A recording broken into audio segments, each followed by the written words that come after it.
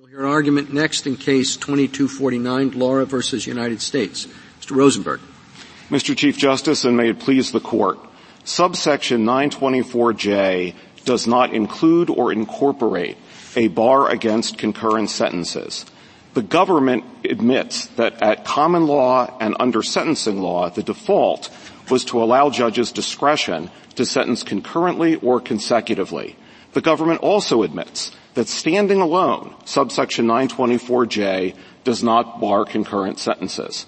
What the government says is that the bar of subsection 924C1D2 applies, but that bar specifically applies only to sentences, quote, imposed under this subsection. That is subsection C, not another subsection, such as subsection J. And that distinction is compelled by this Court's precedent in Coons-Buick. Moreover, there is nothing in the penalty provision of subsection J that refers to subsection C. Indeed, Congress enacted subsection J as a new subsection, not as a part of subsection C. And it makes sense that there is discretion under subsection J. J1 primarily was concerned with imposing the death penalty for a murder by the use of a firearm and doesn't implicate consecutive sentences. And J2 has a wide variety of conduct from involuntary manslaughter to voluntary manslaughter. The government's answer to all of this is that somehow subsection C is wholly incorporated into subsection J by implication. But that can't be right. Nothing in the text supports that, and it creates impossibilities. For example, voluntary manslaughter with a machine gun has a mandatory minimum penalty under subsection C of 30 years, but a maximum penalty of 15 years under subsection J. They can't coexist. This Court should hold that subsection J means what it says and reverse the Court below. I welcome the Court's questions. What do you do with the government's argument that seems to suggest that it's simply an accumulation of the penalties, an aggregation or increase of the penalties under C? It's not just that, and the reason is it defines a separate crime, right? So there are additional elements, the element of a death in subsection J. It's not just an enhanced penalty provision. It actually creates a new crime. And if it didn't do that, you would run into the constitutional problems we discuss in our brief, because you have to have the additional element of a death proven beyond a reasonable doubt by the jury. How could this have been written to come out in the government's favor from your perspective? It could have been written a lot of ways. So number one is Congress could have said section C when in C1D2. They could have said that the bar applies to this section, not subsection. Subsection J could have referred back to subsection C or C1D2 in the penalty provision, which it didn't do. I suppose there are other ways that Congress could have written it as well. I mean, Congress could have included subsection J in subsection C at the outset, and it didn't do that. And it was very important, I think, if you look at the history, that Congress really wanted to make a special emphasis in J that it was doing something new, right? It was adding the death penalty for the use of a firearm. It was adding this really pretty broad variety of conduct in J2 for manslaughter, and it purposely did not include it in subsection C. And so the only, I think, natural conclusion that we can draw is that Congress did have a reason for doing it separately, and we believe that the text of that subsection really controls here. It's right, though, isn't it, that a conviction under subsection 924J, you can't get one unless you prove beyond a reasonable doubt a violation of subsection C? That is true, that the underlying factual elements of having a drug trafficking crime or a crime of violence do have to be proven. I would just add, though, that it's not the same thing as actually charging somebody under subsection C, right? And so the government in the ordinary course does not charge under both subsections. It hypothetically could, but it usually doesn't. And so it's different from a situation where a criminal defendant was charged under C and charged under J. What is the substantive difference? And the government has to prove the C violation beyond a reasonable doubt. The substantive difference is that the defendant isn't convicted under C. I know that. Yeah. I'm not sure that is substantive, okay, as opposed to technical in terms of, Whether you're going to be charged under C or not, if you're charged under J, you still have to prove all the elements of C. Well, the factual elements of the generic C crime, not the more specific ones of the subcrimes. But yes, that is true. Mm-hmm. That is true. But we don't think it moves the needle for the government for the reason I was getting at, is that it's still not a conviction under C, because the only, indictment, charge, conviction, and sentence was imposed under J rather than under C. But I think your factual point is absolutely right, Mr. Chief Justice. Perhaps the text of the provision dooms the government's position, but they do have, and that's a question that we can talk about, but they do have this argument about what Congress had in mind. Suppose that someone during a drug trafficking offense shoots somebody and the person doesn't die. So that's a violation of C, right? And that cannot be made consecutive to the sentence on the drug trafficking offense. It cannot be made concurrent with the sentence on the underlying drug trafficking offense. Under C. Under correct. C. That's right. Correct. But then if the person dies and then the charge is under J, the sentence could be made concurrent. Well, it depends on how it's charged, right? If you're saying that the person was injured, charged under C, convicted under C, then later dies? No. Dies before the case is tried. Yeah. But while the person is lingering in the hospital, the government has a potential C conviction which cannot be made concurrent. Right. But if the person dies, then it can be made concurrent. And the government's argument is this makes no sense. Congress couldn't have possibly wanted a result like that. What's your answer to that? Well, I think the first answer is that the person could be charged with the death penalty, right, potentially for that murder. And so then, number one, the sentence is much more severe, and number two, the whole issue of concurrent or consecutive sentences is irrelevant. So I think that's part of what may have been going on with Congress, is they put this as a separate subsection, realizing that the death penalty was kind of a unique special circumstance. I also think that there are, particularly in the involuntary manslaughter area, and we included a few examples of this in our brief, where you would very much like to have discretion in crimes where there is not much of a mens rea to cause death. But because death was caused, there's probably going to be a fairly high or somewhat higher penalty anyway, and you may not want to run it concurrently or rather consecutively with the gun charge, because you may have somebody in those circumstances who had little to no mens rea in an involuntary manslaughter situation going to jail for 20 or 25 or 30 years. And so there is some of that in there as well. But I think probably the primary concern was adding the death penalty, and it didn't make a whole lot of sense to add a bar on concurrent sentences when you're introducing the death penalty. They weren't assuming, though, that all the crimes would be committed under J would be death penalty by any stretch. Right. That's correct. So it would still have effect in all those other cases that would still be under J. It would, but remember, all we're saying is it preserves discretion. In an appropriate circumstance, a trial judge absolutely can still sentence consecutively. Right. I'm just getting to the point. I tend to doubt Congress really intended your result. Well, so I take the heroic effort to explain why Congress might have wanted to get to this result. I think your better argument for me is that's just what it says. Well, I would agree with this in this respect, Justice Kavanaugh. I do think the textual argument is the strongest argument here, and I think it's really a sort of a dispositive argument because the text says what it says, and it's really not susceptible of the government's interpretation, particularly not the position the government took in its brief. I mean, I suppose there were other ways that you could potentially try to argue this, but to argue that subsection C is entirely incorporated into subsection J, it not only conflicts in the way I've said, but it violates that principle that you're not supposed to, I guess, import elephants through mouse holes. And in the few words that says, that sets forth in the prefatory phrase that, in the course of violating subsection C, that means that I think we counted as like 700 words of subsection C automatically comes into subsection J. Well, with respect to the intent, though, I mean, don't you also have the argument that, the statute actually in J increases the maximums.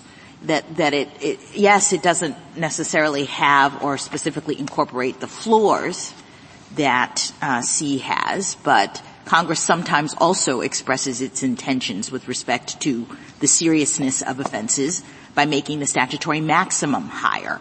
Isn't that also what's going on here? I think that's absolutely correct, Justice Jackson, yes. And that is another element to this. So it's not necessarily the case that your position leads to the view that it's sort of nonsensical because Congress was pointing to a more serious offense and giving lighter penalties. Correct. I think that's absolutely right. I think it's the full gamut. And again, because of that, because of all of those features of subsection J, I think that just suggests having the discretion to modify the sentences where appropriate.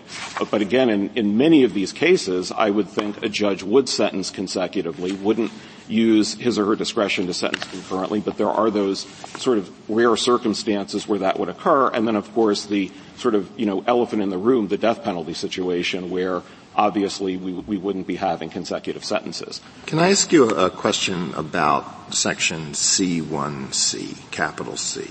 Okay. Which is on 2A, the addendum to the SG's brief. And the provision says, quote, in the case of a violation of this subsection that occurs after a prior conviction under this subsection has become final, then very stiff mandatory minimums apply. Yeah. Okay? So two situations, and it concerns whether there's first a C violation and then a J violation, or first a J violation and then a C violation. So in the first situation, there's a conviction under C. So this would count because it is obviously a conviction under C, okay, in the case of a violation of this subsection, which occurs after a prior conviction under this subsection. So the prior conviction is under this subsection. So that counts. And then the J conviction would also count because this would be a conviction that is, quote, a violation of C, right? I'm not sure that it would. I would say this. I think that there is some additional ambiguity in this provision, potentially. I don't think it's necessary to resolve this case. I'm not sure it would, though, because my point that I was making to the Chief Justice's question is that we don't think, although, again, I don't think we need to decide this, we don't think that a conviction under J is also a conviction under C, even though those prefatory elements of C do have to be found. And so I think a good criminal defense lawyer might argue in that circumstance that it wouldn't apply because the conviction, at least the conviction under J, wouldn't have been a conviction under this subsection because it wasn't a conviction under C. Well, J says a person who, in the course of a violation of subsection C, causes. So you don't think that there would be this would be in the course of a violation of subsection C? I think it's arguable, but I think that there is also an argument that it isn't because unless there was actually a conviction under C, I'm not sure that word violation effectively is perfected until there's actually a conviction under C. But you're reading an awful lot into the use of in violation as opposed to under. But here you seem to be reversing course. In any event, if it is as I described, so that there would be the mandatory minimums would come into play in that situation. Now we reverse the sequence. First there's a J conviction, and you say that's not under C, so it doesn't count. And then it's followed by a C conviction. Well, there would be no mandatory minimums there. Under this provision, but there would be other mandatory minimums. But not under this provision. So you have this weird situation where whether or not the sentence can be consecutive or concurrent depends on the sequence of the violations, whether C comes first or J comes first. Yeah, and that's why I think my answer is that while I understand where you're coming from, and I do think the prosecutors could make that argument, I think there's also room to read the statute to say that this particular provision isn't triggered unless you've actually had a conviction under C. And doesn't the prosecution control that? I thought it depended on what was being charged. It does. Right. So if they charge a J violation, although they might have to prove the predicates from C, If the only thing on the table is J because that's the way they've charged it, then they're stuck with the penalty structure that attaches to J, right? I agree. Yes. And if they charge it as a C, I mean, they're making the decision up front as to which set of penalties they intend to argue for. Right. And as you pointed out, subsection J has higher maximums in a variety of ways, and that may be one reason why the government would want to prosecute under J. Which surely the government knows, and then they make a decision. Do we want to make this a J or C? Do we want to charge both? And then when we get down to brass tacks in terms of which one, sort of like a lesser included offense scenario, we then decide. But it seems like the government has a lot of control over which one of these penalty regimes take place in any given case. They do. Is that your argument? So that if your argument is dependent on the fact that C was not mentioned in the indictment and is not mentioned in the judgment of sentence. So if they charged in violation of C and J, and that's what the judgment of sentence said, this would be a different case. Is that your argument? I didn't understand that to be it. Well, let's put it this way. I don't think it's necessary to decide the case, but I think in that circumstance you would have to then resolve this question of whether you actually have to charge under C, and we think you would have to charge under C to get the sort of other benefits of C. Now, I'm not trying to understand. Maybe so I have a block on this. Would you like us to rule? Do you think we should just say the government decided it wasn't going to mention C in the indictment, and it's not in the judgment of sentence, therefore that's the end of the case? I think that would be a very reasonable way to decide the case. Yes.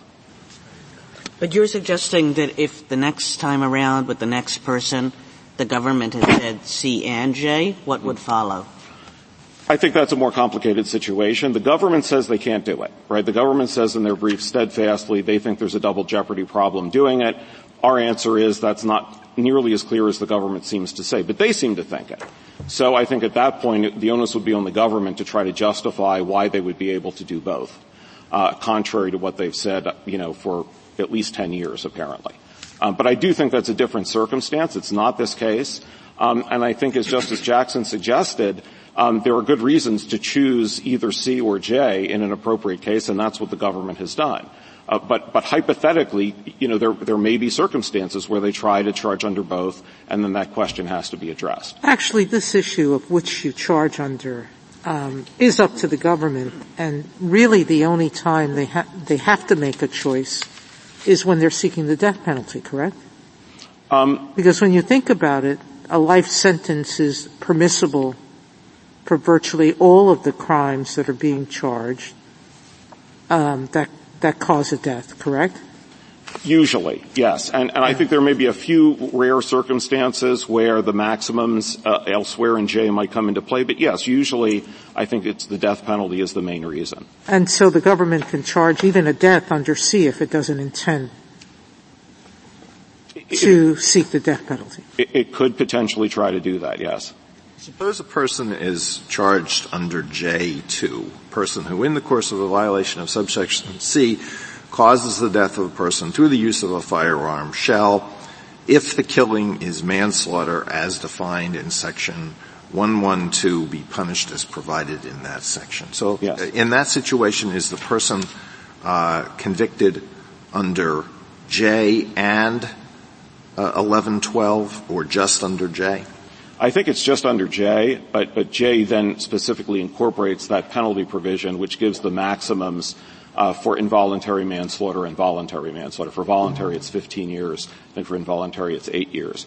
But you wouldn't consider that person to have been convicted under 1112 because they wouldn't have been charged, tried, and convicted under 1112. It would just be J. Do you think it's ever possible for somebody to be convicted under the operation jointly of two separate provisions? Potentially, if it is clearly charged that way, maybe in the lesser included offense instruction situation. But even there, I think you would have to have a verdict that made it clear that the defendant was being convicted under the lesser included offense as well. If it's charged that way, it's very common for somebody to be charged with an offense in violation of 18 U.S.C. Section 2 and another provision. Mm-hmm. So there, what Under what provision is the person convicted? If it's charged that way, I mean, again, it depends on the actual circumstances of the case. But I think there you definitely have to have the charge under the provision you're talking about. Again, I think a criminal defense attorney would argue that there has to be something in the verdict form that makes clear that they're being convicted under both statutes. But certainly it helps if you're being charged under the statute. Here, they're not charged under C, they're not tried under C, they're not convicted under C. So you can't say that this was a sentence imposed under C. Anything further? Yeah. Anything further? Thank you, counsel. Ms. Ross? Thank you, Mr. Chief Justice, and may it please the Court. Section 924J1 provides enhanced federal penalties for the most serious Section 924C offenders, those who not only bring a gun to a crime of violence or drug trafficking crime, but actually take it out and use it to kill someone. In doing so, Section 924J does not eliminate the basic sentencing requirements of Section 924C. Under ordinary principles of statutory interpretation, this Court should harmonize Sections 924C and J. And under the Court's Blockberger precedents, the most natural way to do that is to read Section 924J to create an aggravated version of the same Section 924C offense. In cross-referencing subsection C, Section 924J sweeps in all of subsection C's provisions. It does not, as my friend suggests, pick and choose particular factual elements. And Section 924C states that its mandatory minimum sentence shall apply to any person who engages in the basic offense conduct. As the questions this morning have indicated, petitioner plainly falls within that category. Section 924J then requires that the Court consider whether to add additional punishment for the homicide. Whatever overall sentence the Court chooses, it is therefore imposed under both Sections 924C and J, and the consecutive sentencing requirement applies. Now, my friend says that this reading causes conflict between the mandatory minimum sentences in Section 924C and Section 924J's incorporation of the punishments for murder and manslaughter, and in particular the involuntary manslaughter provision he was discussing this morning. But those provisions can be harmonized in the way I've just described. Indeed, Section 924C5 on page 3A of the government's appendix necessarily works this way. It includes its very own 15-year mandatory minimum for using armor-piercing ammunition and then adds on top the same murder and manslaughter penalties nearly verbatim as Section 924J. Just as there's no internal inconsistency in Section 924C5, there's no internal inconsistency in the government's reading of Sections 924C and J. I welcome the Court's questions. What do you do with the language in 924C that refers to sentences, it says, notwithstanding any other provision of law, no sentence imposed on a person under this subsection. I would understand your argument if it said section, but subsection. So how do you reconcile that with what you just said? Sure, Justice Thomas. I want to first take the under piece of that question and then explain why we think this section was not a way to write the statute. So for under, we think, as this Court explained in National Association of Manufacturers, under is a chameleon. It has to take its meaning from context. In that case, the Court described the word under as meaning by reason of the authority of. We think it's clear here that Section 924C is providing at least some of the authority for the 924J sentence. It's providing the factual elements, as my friend explained, although I think we disagree about precisely which ones.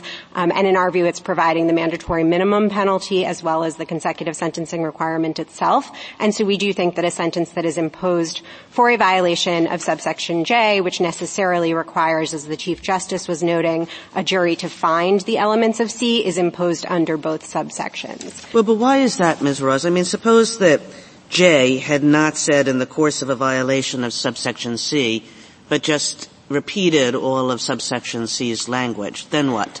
So I think that would be a much more difficult case, and my friend would have a much better argument. I think the problem with his argument is that what he would like you to do, if you look at page 1A of the government's appendix, is look at paragraph C1A, start reading about two and a half lines down where it says any person who, read all the way through there, stop at the penultimate line of that sort of lead paragraph where it says shall, and incorporate only that bracketed content. That's, of course, not what Section 924J says. It refers to subsection C as a whole. It doesn't reference paragraph C1A. It doesn't reference any of the particular elements. But it also doesn't say if you're convicted of subsection C. I mean, I think that's the problem for your argument. It says in the course of a violation of subsection C. And so I don't understand why the government believes in this case that it's entitled to the penalty structure that comes with Section C if a person is convicted of C, when J doesn't say, and it could easily have said, any person who's convicted of subsection C, et cetera. So, Your Honor, I think it is certainly true that Congress could have been clearer in this provision. My point was simply that it also doesn't say what petitioner is suggesting. We think the best reading of the statute is that C provides the basic elements of the offense. It provides the basic sentences, and then J sort of comes in to say, and when there's a death, we're going to add these other penalties. And I think that's consistent, as I was saying in my introduction, with how C5 works. I think it necessarily has to work that way, and so we think there's nothing wrong with sort of taking these provisions as they come, walking through C before you get to J. So what do you do with the fact that J was actually enacted at a different time than C? And so that suggests to me that Congress was careful and thoughtful about the placement of J. They could have put it in C to accomplish what you've talked about, but they didn't. And J has its own penalty provision, not specifically cross-referenced in any way to C's penalty provisions. So I guess it just sort of seems to me that the enactment history also undermines the government's view that J is supposed to be ordering some sort of aggregation of the C penalties. Certainly. So we actually think that the history is quite helpful for us, and if I could just explain why. I think there are three really key dates here. The first is that in 1968, Congress enacted this provision C without any concurrent consecutive requirement. A couple of years later, it adds the consecutive sentences bar. And then in 1994, as Your Honor noted, Congress added subsection J. And I think what's really significant at that time is that when Congress did so and it cross-referenced subsection C as a whole, subsection C was much simpler than it is today. It involved only three paragraphs, paragraphs 1, 2, and 3. Paragraphs 2 and 3, as today, defined drug trafficking crime and crime of violence. Everyone agrees that those have to come in, that the cross-reference to C and J necessarily includes those. And then in paragraph C1, it included all of the substance of the offense. So it included the base offense elements. It included certain mandatory minima, for example, if a particular type of weapon was used, and it included the bar on consecutive sentences. And I think it's particularly unlikely in 1994, when Congress cross-referenced subsection C as a whole, that what it really meant to do was take subsection C2 and 3, and then particular words and phrases out of C1. I think when Congress said subsection C, it meant subsection C. But of course it doesn't say subsection C as a whole. It just says a violation of subsection C. I appreciate that you keep saying that every time you talk about subsection C as it's referenced in J, but that's not what it says. It's correct that it says a violation of subsection C, but if you look at subsection C... Which you can commit without reference to subsection C's cumulative penalties or any penalty, any of the mandatory minimums or anything like that, right? I mean, it's not the government's position that you wouldn't have a violation of subsection C without, the penalty structure. I think that's correct, Your Honor, but I think it's also not true that Congress was sort of focusing on those elements in particular. I think another point that was discussed earlier with respect to what Congress was doing in this provision was, the focus on the death penalty. And while I think that is obviously something Congress was concerned with when it added subsection J, it's clear that Congress also knew, as Justice Kavanaugh was pointing out earlier, that term of years sentences would continue to apply for J violations. That's in the language of J1, of course. And we think that it's just completely implausible that at the time that Congress was enacting this statute, it meant to keep a mandatory minimum consecutive sentence, as this court explained in Abbott, Congress explained 3 times over that it's so important that individuals who engage in that base offense conduct receive that mandatory minimum consecutive sentence, but at the same time eliminated that when the person actually takes the gun out and kills someone. It is correct, isn't it, that under your theory, subparagraph C5b is superfluous? So, Justice Sotomayor, I think that's respectfully not quite the right way to look at it. I think anyone who was sentenced under Section C5b would have to be sentenced under Section C5a as well, and so you sort of have to take C5 as a whole. And, of course, C5, because it's providing but still, why add it? If how you kill somebody is irrelevant under your view, because they're all going to get the same sentence. So why did Congress add C5b? I don't think there's a good explanation in the legislative history, Justice Sotomayor. I think my best guess is that's because your reading doesn't treat them separately. You want us to mesh them together. That's the reason why. Petitioner's reading gives a reason. You're absolutely right. If you do it in this way, you're going to get this minimum. If you don't do it in this way, you get the maximum under J alone. So if I'm understanding the question correctly, Justice Sotomayor, I think the difference petitioner posits between C5b and J is, everybody agrees that C5b has its own mandatory minimums, C5a has its own mandatory minimum. So then he says I'm talking about C5b. Right, and he says that the work that C5b is doing is that it is requiring a consecutive sentence, whereas under J, that's optional. And respectfully, I just think there's no indication that Congress was seeking to distinguish between these provisions in that way. I think the far better reading is probably that Congress was just trying to be complete and make sure that there was no confusion, that the same penalties that apply in J would still apply if you killed someone through the use of the armor-piercing ammunition. Isn't the truth of the matter here that Congress just made a mistake? Your Honor, if you thought that Congress just made a mistake, particularly, we haven't really discussed the Blockberger question. I do want to get there. But if you thought that Congress made a mistake such that, the right result from the language was that this is all one offense, we have to charge J or C, but when we charge J, when we recognize what Congress recognized as a far more serious offense, then we lose the mandatory minimum consecutive penalty in C. I think that might be a case for an absurdity type of construction, because it is so implausible. But, of course, we don't think you need to get there, because we think the text and the structure and the history of the statute are themselves sufficient to clarify whatever ambiguity there is here. Why is it absurd? You have a sentence that gives you permission to impose the death penalty. That's a really big difference. We rule under absurdity where it makes no sense whatsoever. The whole purpose of J was to give the prosecutor even more of a weapon, death.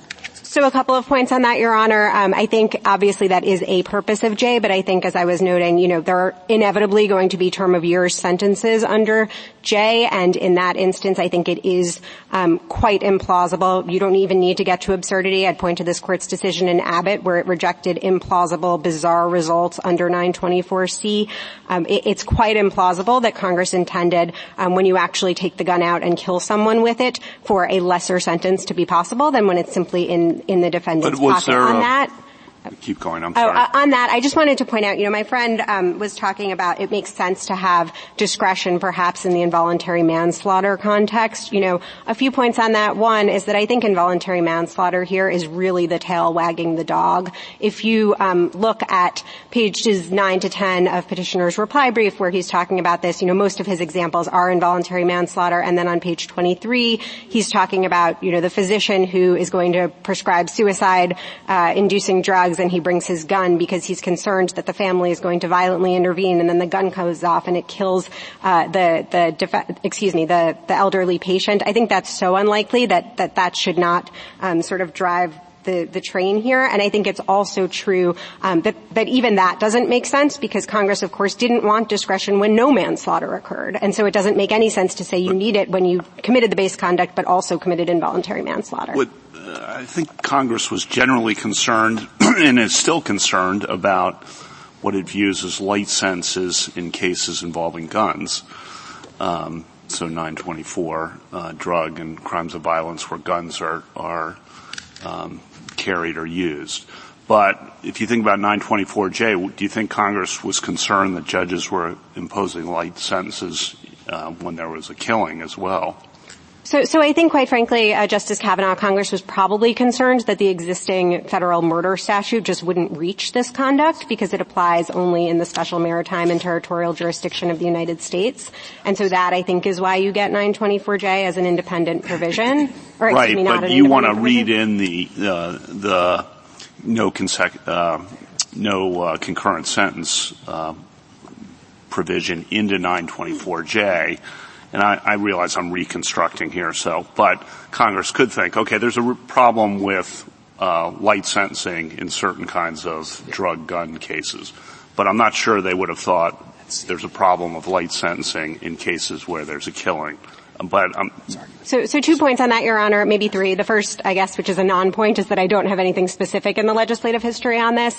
The second point, I think you could probably always say something like that in mandatory minimum cases. It's sort of self-evidently serious conduct, and therefore maybe you don't need a mandatory minimum, yet Congress goes ahead and does it. Well, and the third point is just that in 924C5, I think you could make exactly that argument, and of course petitioner agrees that that falls under C and therefore has the bar on consecutive sentences, the bar on concurrent sentences. And so all we think is that, when you kill somebody without the armor-piercing ammunition, the same rule applies. But can I go back to the absurdity point? Because I guess I'm wondering the opposite of what Justice Kagan said was, which is, isn't the truth of the matter that we have a different Congress in 1994 than we had in 1968, so that when J was created, perhaps that Congress made a different policy choice about the determination of mandatory minimums versus increasing the maximums. All of that seems perfectly rational to me as opposed to absurd. So can you speak to that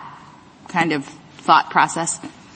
Certainly, I just want to caution, I think we're sort of pretty far into speculating about what Congress may or may not have thought. We really don't have anything on this. True, but you made the absurdity argument, and what that calls upon us to do is to evaluate the extent to which Congress's determination is or is not absurd. And what I'm positing is that a Congress in 1994 that is looking at J and the circumstances that you describe as someone dying in the context of use and carry scenarios could have decided we're not going to put another mandatory minimum in this. Instead, we're going to offer the government the death penalty. We're going to make it any term of years, which means that the government can argue at sentencing consecutiveness. The government can argue that this should be really much higher than a 924.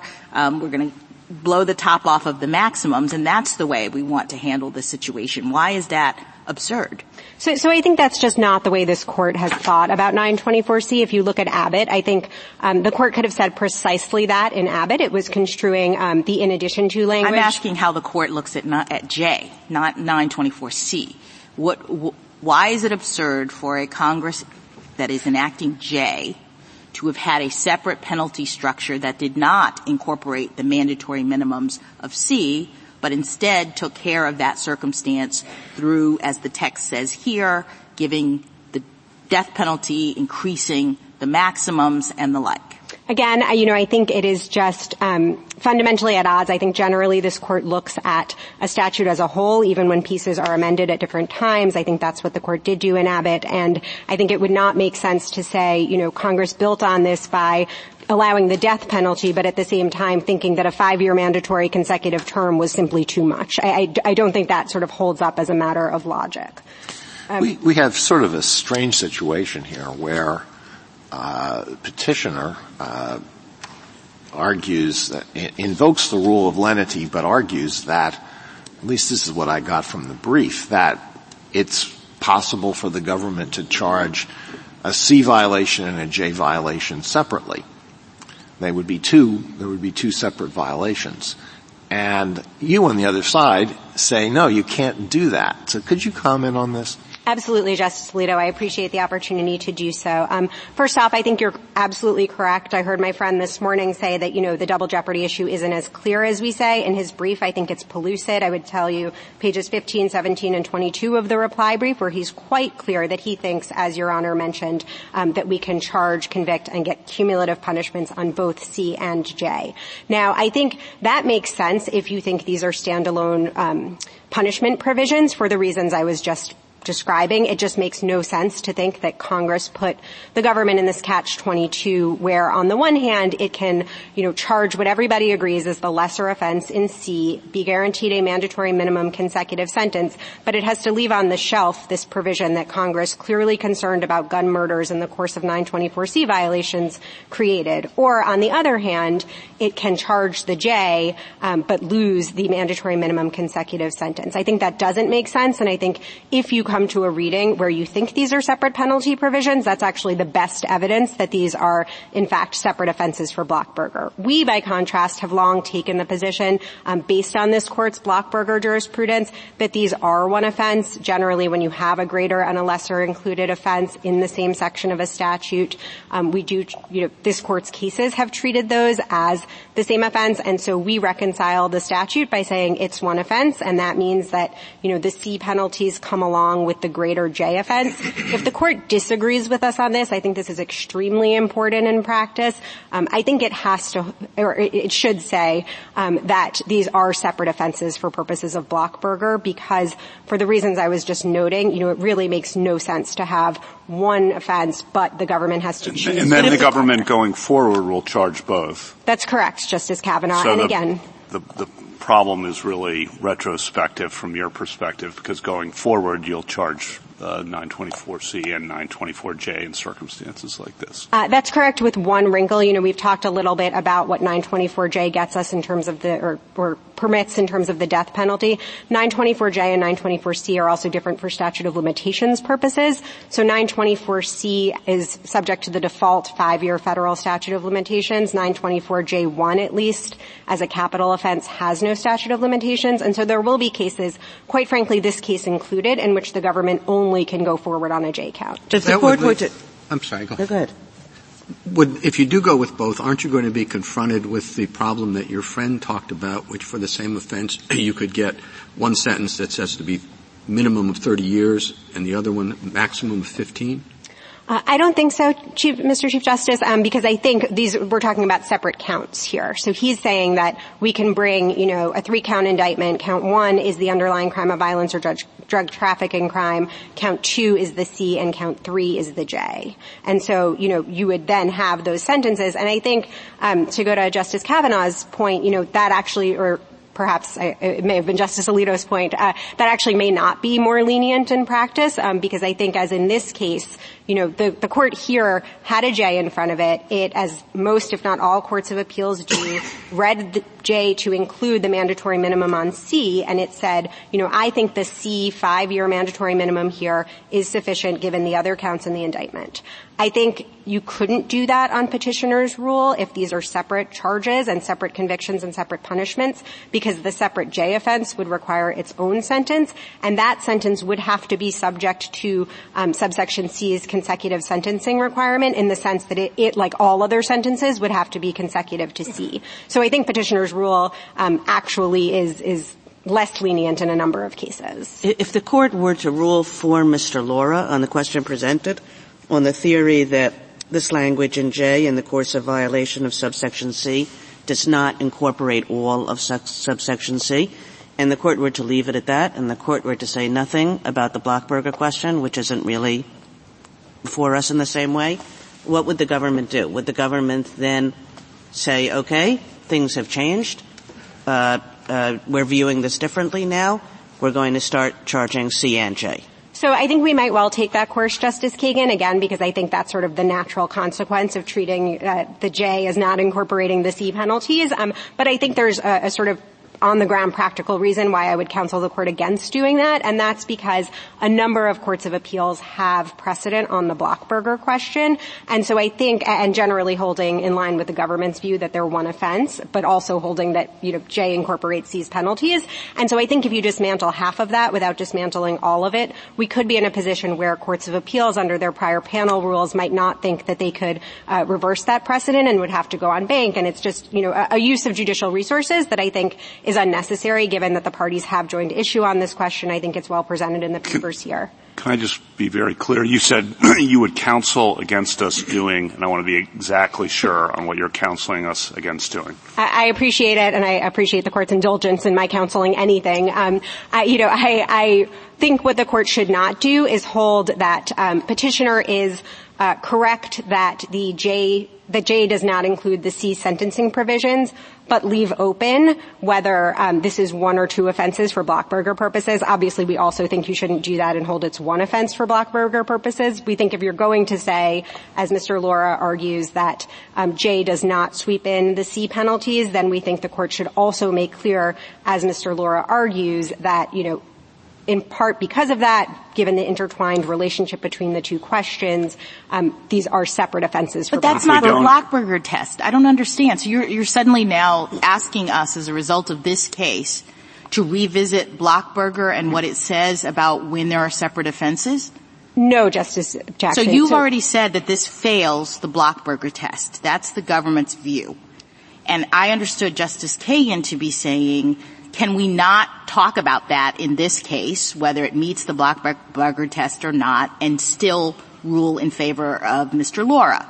And you're saying no, but I don't understand why that is. Sure. So we take the Blockberger test as it exists. We think under the Blockberger test, we have the better reading of the statute. We think it's a greater and a lesser included offense. That's normally one offense, but the natural consequence of that is that the penalty provisions of C apply to J. All right. Can we disagree with that part of it without revisiting whether it's one or a different offense? You've said two different things in that. I didn't understand Blockberger to speak to the penalties in this way. So I think one of the clues you might look to in the Blockberger analysis, and we think the clearest clue in this case, if you come out in Mr. Lora's direction, is whether it's a standalone penalty scheme or it's incorporating another provisions penalty. And I think that is how the two are related. Now, again. And what's your answer to that question? You say it satisfies the Blockberger test, meaning that they are one in the same, like a lesser included offense, but it also incorporates the other penalty. Is that your view? I might have lost you there, but I think what we say as our frontline position, I want to be clear about this because I think it's extremely important. Our frontline position is that these are one offense for purposes of Blockberger. That is because, J cross-references C. They're in the same section. They're part of the same, they're a greater and lesser included offense. Cases like Brown versus Ohio and Garrett would strongly suggest they're one offense. If they're one offense, we think it is necessarily true that the penalties of C are read into J because all J is doing at that point is adding an additional element and it's increasing the penalty. Is that what Blockberger says? If they're one offense, then the penalties of one necessarily get imported into the other. That's what I'm asking. I don't think that's what Blockberger itself All right, says. so that would be new if we decided in your favor using the Blockberger standard in the way you want us to. I don't think that's quite right in the sense that I think subsequent cases in that line look to features of the statute and sort of their level of interdependentness, the two crimes' level of interdependentness or interdependence, and one of those clues I think would be the way that the penalty provisions interact. Counsel, I'm having a whole lot of problem here. You just started this section on saying that you couldn't charge 924C because it has a 5-year limitation. So we're going to hypothesize that you could have, and if you did, that you wouldn't have violated the double jeopardy clause. That's what you want us to do. So Justice to hypothesize that you could have and wouldn't. Justice Sotomayor, I think what we're asking you to do, so let me rephrase this. I think Petitioner was very clear in his briefs that there's no anomaly on his reading. There's no problem with saying that J doesn't incorporate the C penalties because the government can also bring a C charge whenever it can bring a J charge, with the exception of statute of limitations questions, which are sort of on a different level. That hurts you too, because it makes it different not just in terms of the maximum, but also gives you a greater statute of limitations than C does. So there's a lot of reasons to treat J differently and separately, because you're getting two benefits. One, a greater maximum, and second, a longer statute of limitations. I certainly understand that, Justice Sotomayor. Of course, our fundamental submission is that Congress, having given us those things, it's irrational to didn't think that at least the mandatory minimum for the base offense was required. We go back to Justice Jackson's question. If we can't know what Congress was thinking, except that it knew to add armor in C, and yet it created J separately. And what it did in J was to raise a statutory maximum and give you a statute of limitations benefit. Of course, it did the same things in C5. I think the better understanding of C5 is probably it didn't. It made a minimum of. It didn't. It just added armor piercing. No, C5B does give you a maximum sentence of the death penalty, and therefore would give you the heightened statute of limitations. Too, and it just didn't. So I think the better explanation on C5 is probably that armor-piercing ammunition is sort of a flavor with the other enhancements that are on C throughout. So machine gun, different types of weapons, things like that. And so C5 may have been included there. But of course, I don't have a legislative history cite for you on that. We're all just speculating about what Congress did, what it did here. Maybe we should just go back to the language. Thank you, counsel. Justice Thomas? You are going to counsel us on how best to write an opinion if we came out in favor of Mr. Lora. And I don't think you quite finished. Thank you, Justice Thomas. So I have tried to explain that I think if you hold that J, you don't walk through C first. You don't apply C's any person who language, which we think clearly applies to a person who violates J. If you disagree with us on that, then we think you would be saying that C's penalty provisions are not read into J. And at that point, I think you would explain, as Mr. Lora did in his briefs, that the reason that doesn't create an anomaly where the lesser conduct in C has a greater, in this sense, penalty of a consecutive mandatory sentence is that, in fact, the government is able to charge both C and J separately and to obtain cumulative punishments on each going forward because they are separate offenses. Justice Alito? If we agree with the petitioner, could someone convicted under J be placed on probation? Would C1D1 apply? So frankly, Justice Alito, I think the answer depends on the classification of the manslaughter and of J as a certain type of felony. I think it is possible depending on how you sort of squint at the relevant statutes in an involuntary manslaughter case, perhaps, but I think it's just sort of untested. I'm not sure the answer to that question. Justice Sotomayor? Justice Kagan? Just to quickly summarize your answer to Justice Thomas just now, because I want to be very clear on this. If you lose on your main argument and they prevail, then you can, you think, charge both C and J, and you will, presumably, and you will defend that against any Blockberger or other kind of argument.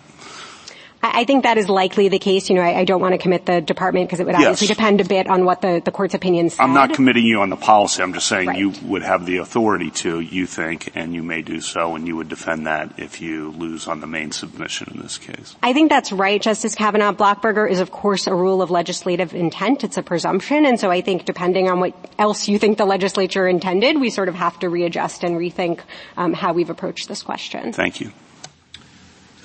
Justice Jackson? So I guess I don't understand a point about the Blockberger, and it goes back to what Justice Kavanaugh just said. I heard you say that Mr. Lora's position is that C's penalty provisions are not read in, and the reason why that doesn't create an anomaly is because they are separate offenses. That's his view. Correct. All right. What if we agree that the reason why they don't create an anomaly is first because that's the text obviously doesn't say they're read in, but setting that aside, they don't create an anomaly because J is still broad enough to allow for the greater penalty. Because the government sets this up as a catch-22, and that's really underlying your Blockberger concern. You said earlier, the government would have to leave on the shelf the mandatory minimums in C if it picks J. But I guess I don't understand why the government perceives itself to be losing the opportunity for a higher penalty if it picks J. You still go to court and you still say a killing happened in the context of this carrying an offense. And so, Your Honor, in your discretion to impose the death penalty or the term of years or whatever, we argue that you should give this person more than a person who just would have gotten 5 years under the mandatory minimum. And as Justice Kavanaugh pointed out, 9 times out of 10, you would get it because the court sees a death in this situation and J permits the court to impose a higher penalty for that. So it's not a situation in which by picking J you somehow are relegated to smaller or lesser penalties in a way that might implicate your Blockberger concern. So respectfully, Justice Jackson, of course on the front line textual issue, which I took you to put to one side, we disagree. Yes. Moving to the anomaly point, I think the anomaly is sort of at a finer level of gradation than that. I think it's not just, would a court necessarily reach this result 9 times out of 10? We hope that's true, but we think Congress didn't leave it to that 9 times out of 10. But maybe they did in J, just not in C. I mean, the only anomaly that you see or that you're pointing to is the fact that in a C situation, Congress sets a floor and doesn't let the court go below. And in a J situation, it doesn't. It gives it a broader range, it throws off the maximum, and you have to argue in a J situation that, Judge, you should give a much higher penalty here, which the government would certainly do, and 9 times out of 10, the court would agree. Right, but to go back to where the Chief Justice started this morning, the J necessarily includes the C. Anybody who's convicted of J has been found, not just violated out in the world, but has been found by a jury or agreed in a plea agreement that they violated every element of C. Isn't the only thing that the government is saying is that, and therefore it incorporates the block on the judge's discretion with respect to the floor? That's your only point.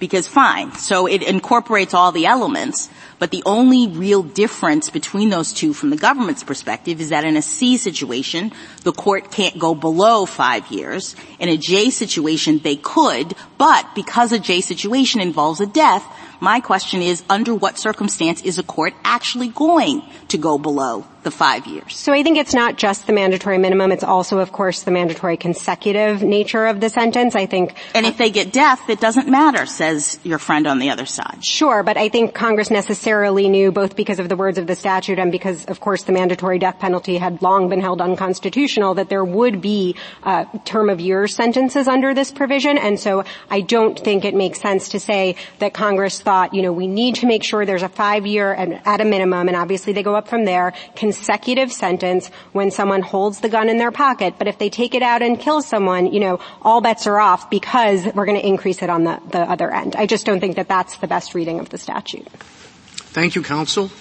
Rebuttal, Mr. Rosenberg.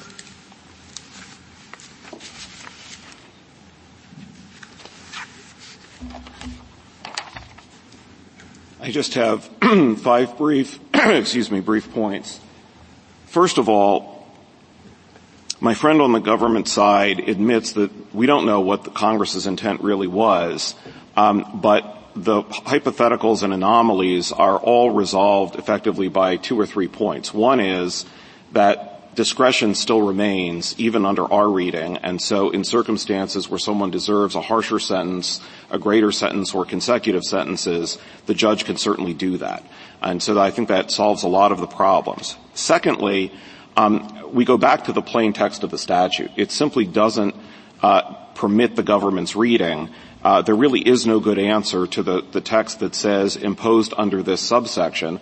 The government talks about the National Association of Manufacturers case, but that case actually supports our position. In that case, the court said that you couldn't say that something that was tangential to or took some meaning from actually arose under a particular statutory provision. There it was Section 1311, and it's the same issue here. Just because subsection subsection J mentions subsection C, it doesn't mean that the authority for the sentence comes out of subsection C. In fact, in the Bifoucault case that we cited in our brief, the court specifically said that you arise under a specific subsection or section when your conviction, trial, and sentence is based on that subsection. The third point is in respect to C5B that Justice Sotomayor asked about. I agree with the questions that Justice Sotomayor asked. The point is that the penalty provision of C5B would be rendered superfluous entirely of subsection J's penalty provision under the government's reading. And more to the point, if Congress thought that subsection C was incorporated into subsection J, it never would have needed to repeat those penalty provisions in C5. It just doesn't make any sense that that's what Congress was intending to do. The fourth point is that when Congress did major body work to this whole section, I believe in 1998, it left J as separate, and we included later C5 in C, not in J. And that does suggest a different desire to treat subsection J, and we've talked about that, whether it was to introduce the death penalty for the other reasons we've discussed. Congress has had the intent to keep J separate. And then finally, with respect to Blockberger and that thorny nest, I would just say this. This case, while we certainly did brief the issue in part in the briefs, this case really doesn't present the Blockberger question.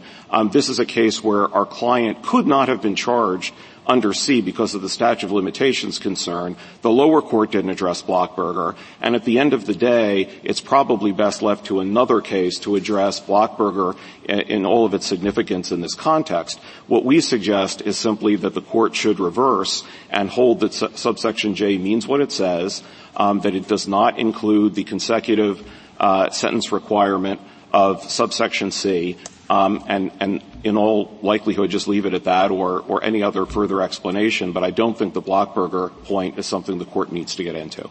Thank you. Thank you, counsel. The case is submitted.